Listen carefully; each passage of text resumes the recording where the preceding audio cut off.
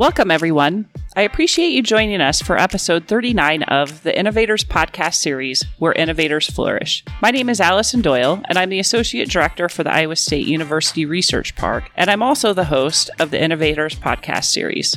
Today's guest is Clayton Mooney, founder and chief farmer of Clayton Farms, which is a direct-to-consumer indoor farm that delivers fresh produce and salads to their customers. In this episode, we discuss the evolution of Clayton Farms as a business, Clayton Mooney's entrepreneurial journey, and the resources the company and Clayton have utilized here both at Iowa State University and the Iowa State Research Park. Thank you for listening. I hope you enjoy.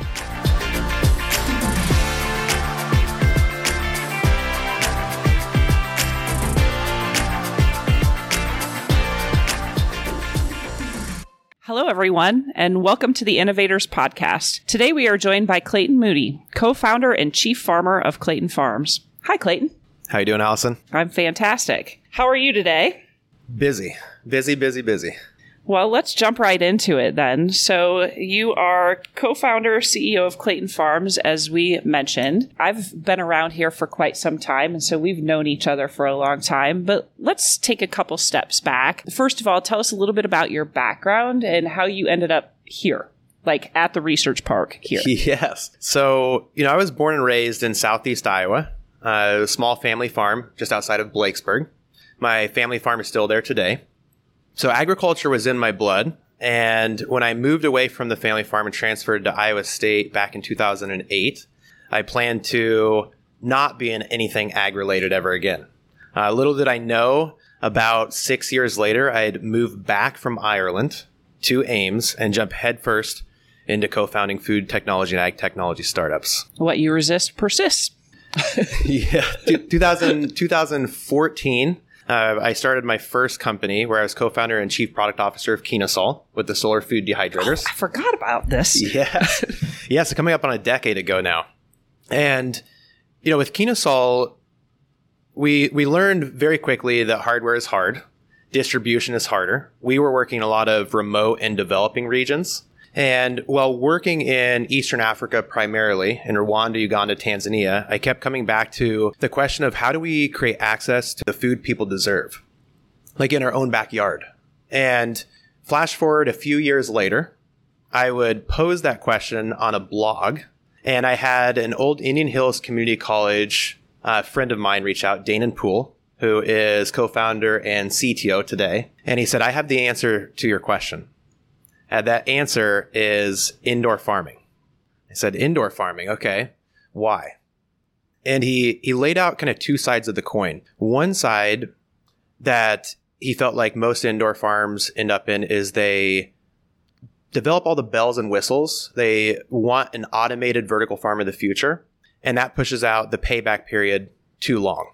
And so most of them can't get profitable. They go under, which we're seeing that right now.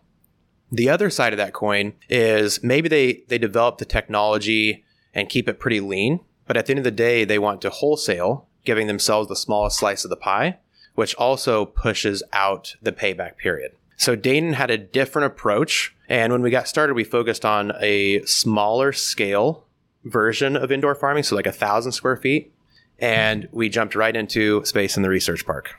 So before we get back to the progression of the business, since you're sitting here at the research park, that's a decent segue into you've taken advantage of all kinds of services and things that are really housed in under the roof of the building that we're sitting in, the Economic Development Core Facility. But back when you started, none of this existed. So talk a little bit about what you navigated through and used to help you catapult yourself to the point that you're at, and then we'll pick back up with the pivots of the business from there. Yeah, so I'm a firm believer in your network is your net worth.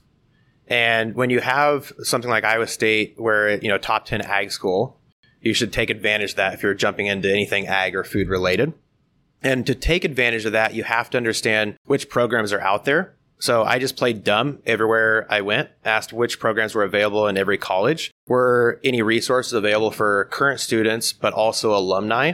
And back in 2014, I think there were maybe 1 to 2 kind of smaller incubator-esque resources. By 2016, you had Sci Starters launch, I was part of cohort 1 with Kenosol in 2016. The following fall or spring, the Startup Factory launched. And so Nebulum, which is now Clayton Farms, went through cohort 2 there. And then on campus, you have everything with the outreach from the Papa John Center.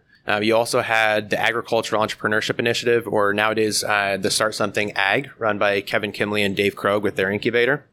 So many resources. And I like to just play dumb to understand what options are out there and then pick and choose your own adventure. Nice. Just like the old Iowa State motto, right? So That's right. Here we are today, and you have a thriving and growing business. Talk a little bit about how you and Dana, you got together, started a business, but it's changed quite a lot. I want you to articulate the journey for people that might not know how you got to a salad shop up on Lincoln Way in Ames. Yeah. So, we're 6 years in, and while from the outside looking in, it may look like we've changed directions a lot. I feel like we've always stayed true to our mission. And our mission is to provide people with the food they deserve. So back to that first step where we wanted to focus on smaller scale indoor farming. And we felt that was important because we could deploy our equipment, our growing equipment, closer to the consumer and within communities. So we went through the Startup Factory. We had some prototype space. And then we've jumped around to a couple of buildings today. We're in building 7, right behind Provisions there. And once we decided we wanted to focus on small scale, then we needed to figure out what to grow. So that next step, we ended up partnering with local chefs, produce managers, and restaurateurs to get their feedback on what we should grow, how we should grow it, when we should harvest, so it could be at its peak flavor.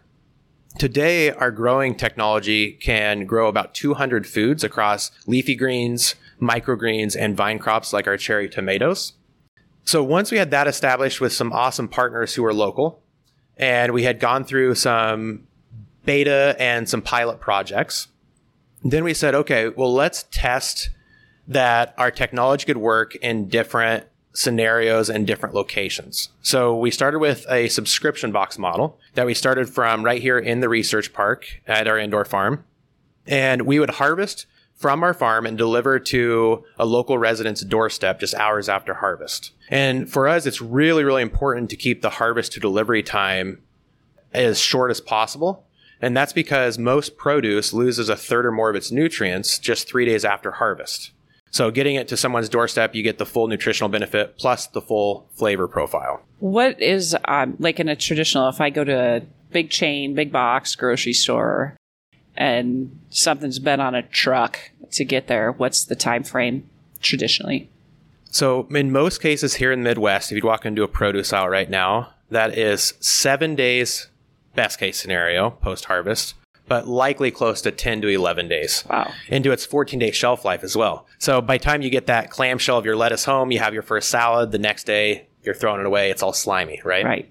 Yeah, like I joke when I buy raspberries that by the time I get them to my car, they're furry. There you go. Yeah, there you go. Yes. And that's really, really important for us from the nutritional side, but it also is for the flavor profile. So as an example, when we have people come through for a farm tour today and we pluck a leaf of our arugula, our really peppery arugula off of our units and hand it to them, most times we get the response of, whoa, I've not tasted arugula like this. And that's just because most of the arugula they have tasted or tried to enjoy in the past is at the end of its shelf life. Interesting. So what have you learned from this whole stage? What are the pivots? Yes. So with the subscription box model, we compared it to the indoor farming industry as a whole. And we looked and saw that most indoor farms take 7 years to reach profitability. So we said, if we own the supply chain from the moment we start a seed in the nursery to the moment we deliver the fresh food on someone's doorstep, owning that supply chain, can we capture more of that value? Sure. And so we proved it out, and we were able to get this farm to profitability in just a couple of years. So compared to the industry average, that's pretty good.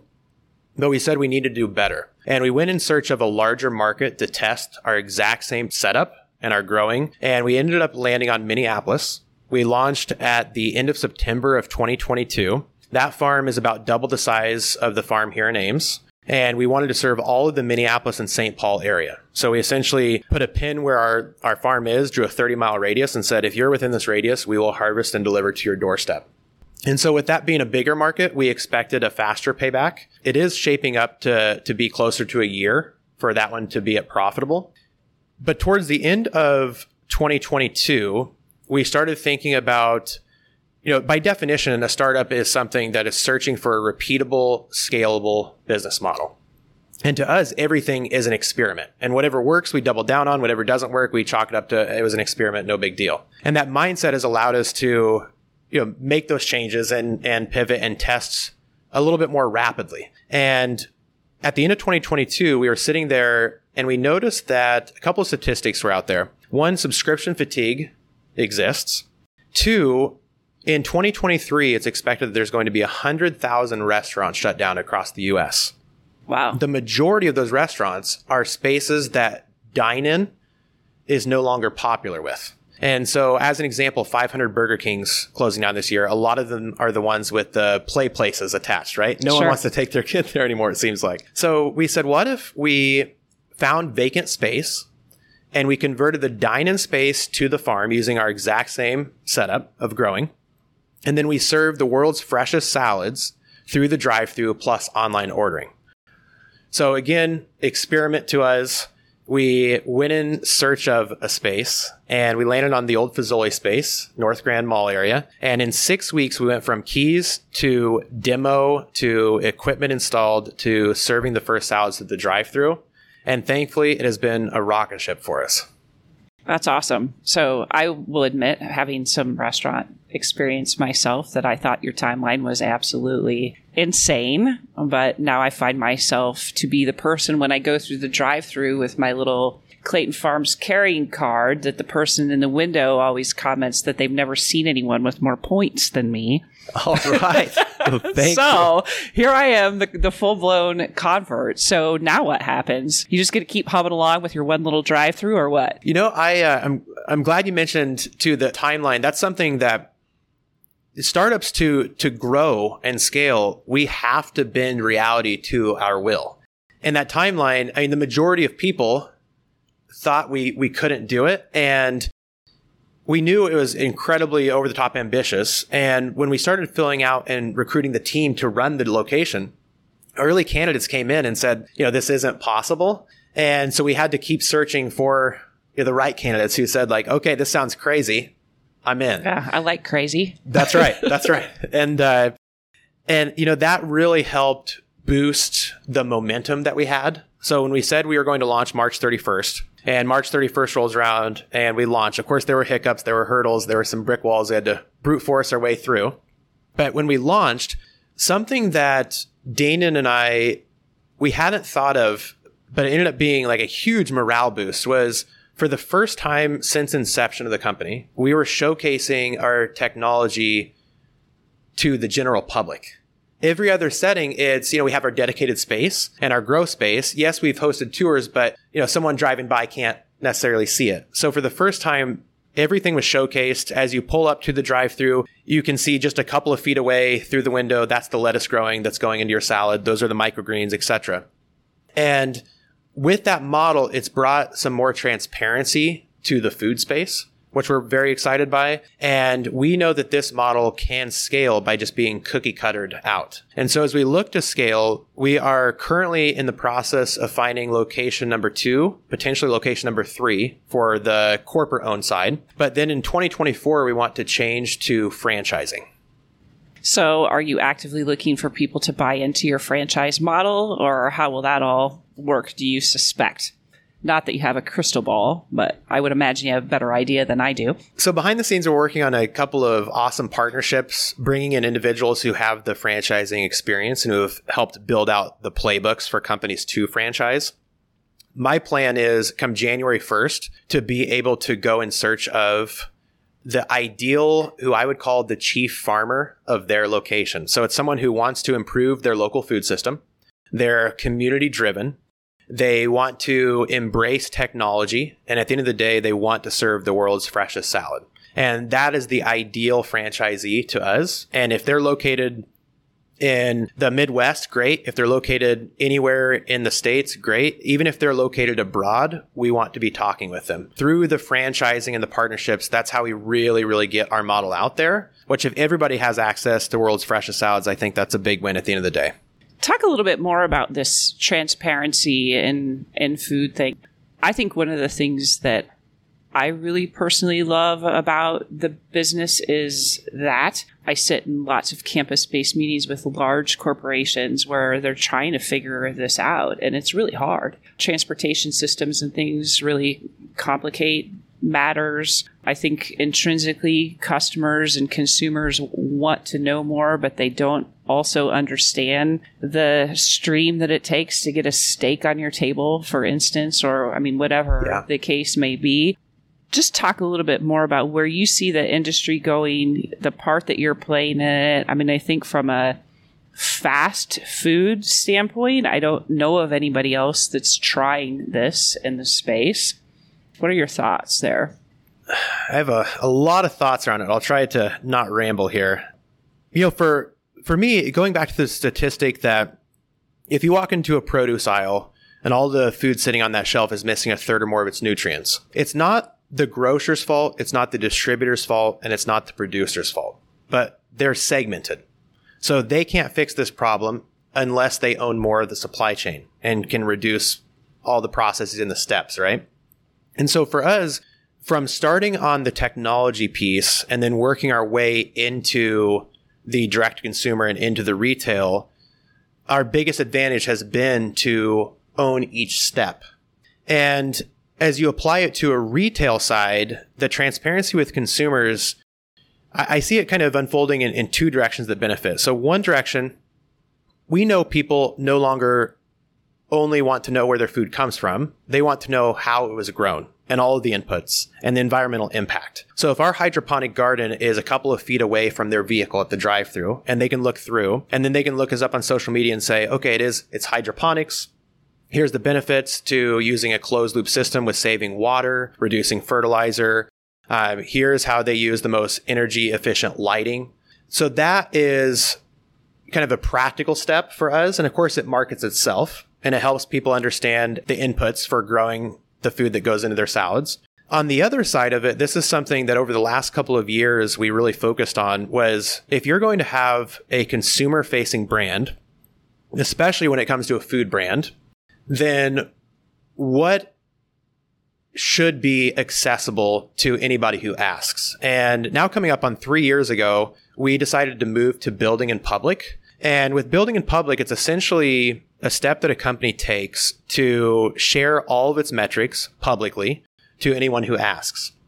And at the time, we started to share our subscriber metrics, our average order value. We started to share the number of deliveries we were doing each week. We started to share some of the mathematics behind how we were reducing some of the inputs that went into the farm to try to stay lean, especially from an environmental side. But something that wasn't jiving with us at the time was we still had 4 patents pending on our technology. And it was a lot around the growing and the electricity needs, the water needs, etc. And so we actually let all of our patent applications expire.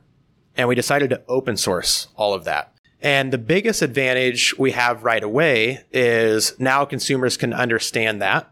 And, here's what's happening behind the scenes with our indoor farm applied to the restaurant model, let's say. But on the other side of that, I believe indoor farming or vertical farming has a lot of maturing to do. It is the Wild West still. When we started the company and you would have Googled, vertical farming, it seemed to be nothing but cannabis results across Google. Nowadays, you have the big players who are going through some growing pains, such as Aero Farms on the East Coast, Plenty on the West Coast.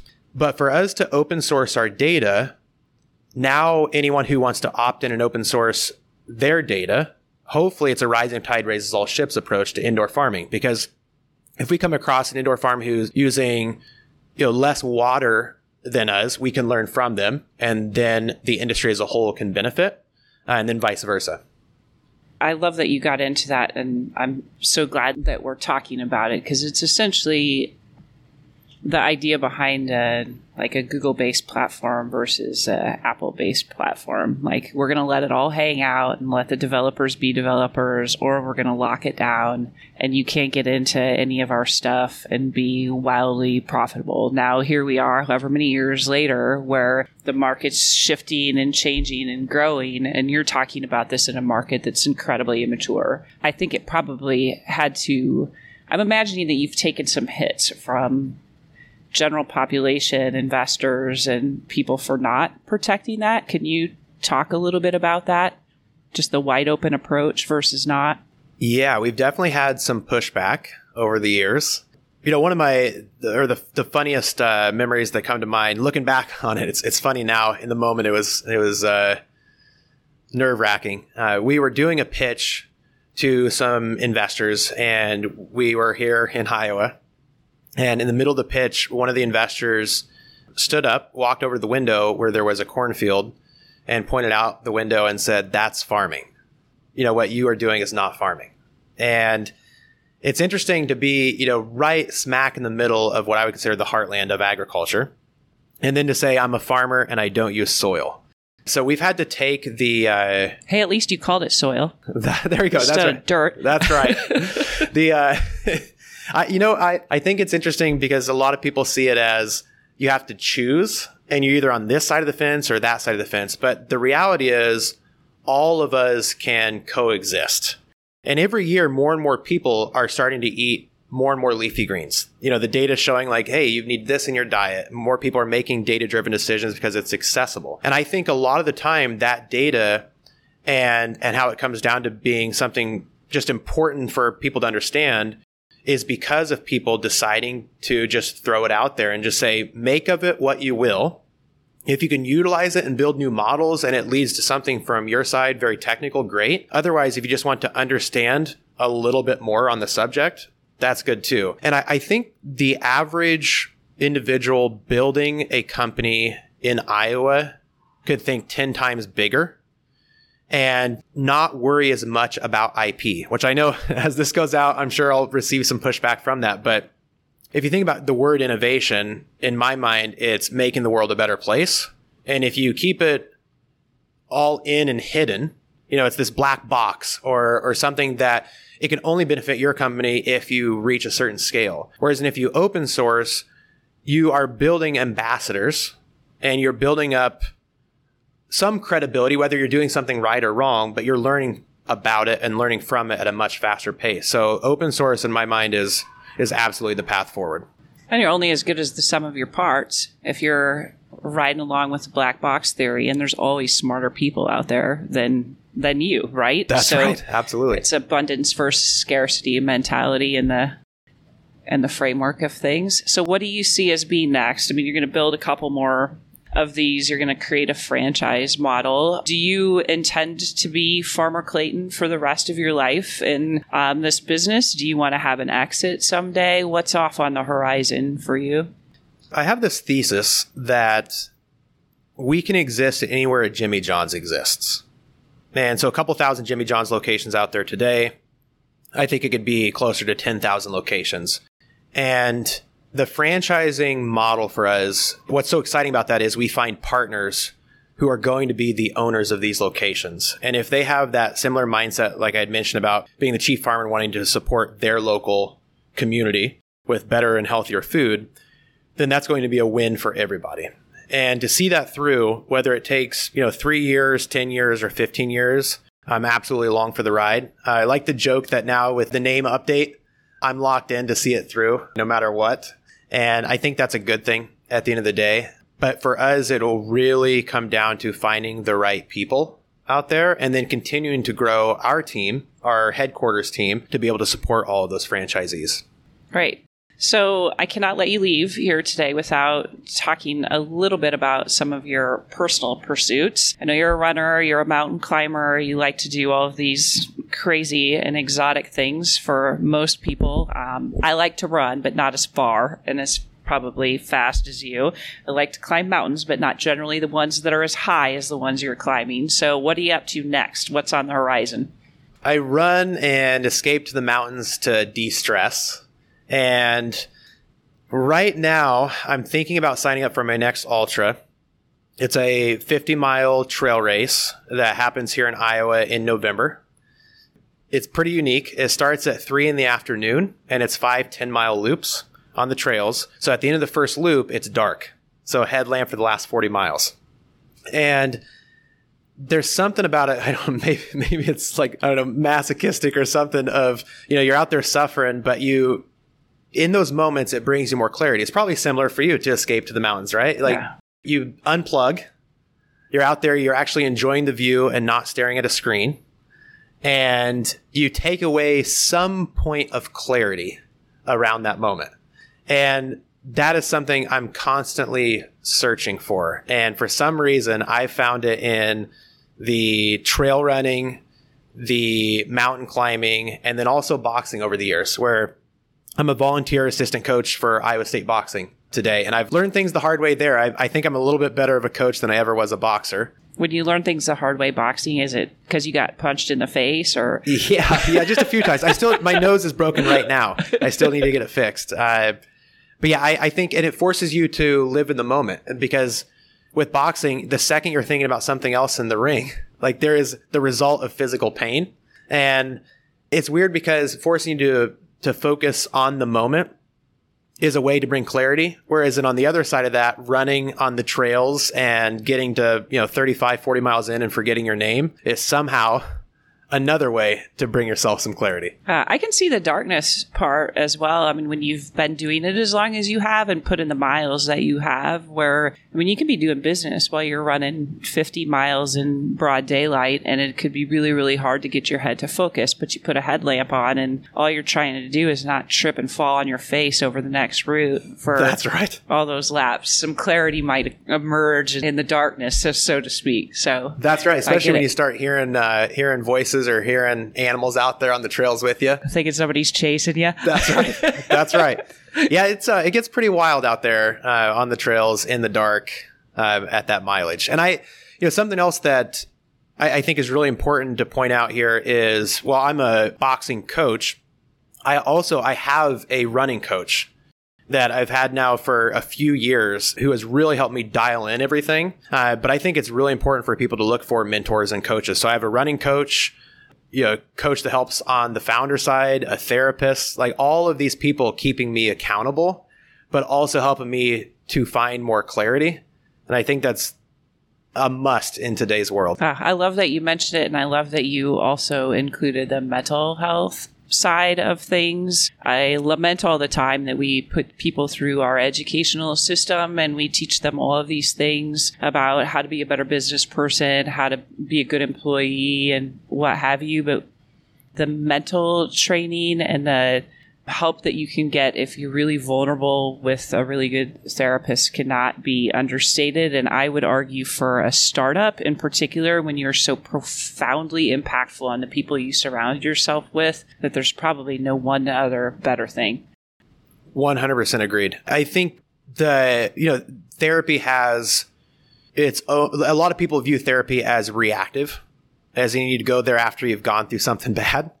But I think if you go with the mindset of being proactive, it compounds, and everything compounds positively. So I'm 4 years into an every other week therapy appointment. And every time I go into it, I have, okay, here's what's on my mind.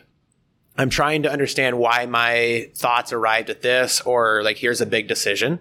How should I be thinking about it? Am I thinking about it clearly, etc.? And then you come out of there with, again, more clarity. And I would highly recommend everyone do it and be proactive about it. And then whether it's, sports or running a company, having someone there to keep you accountable with understanding the stage you're at is absolutely key.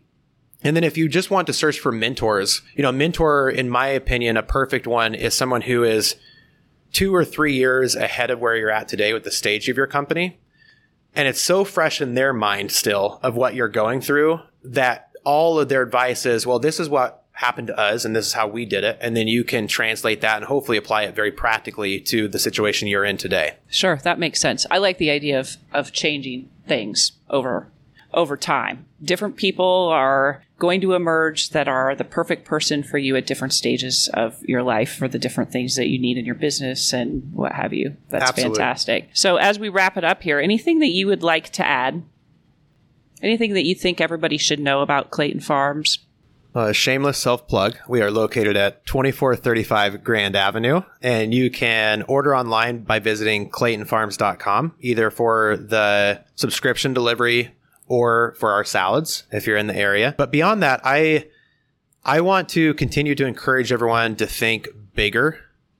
And whether that's you're part of the startup community who's supporting entrepreneurs and founders, or you are an entrepreneur or founder, just thinking bigger, we could all use a little bit more of that.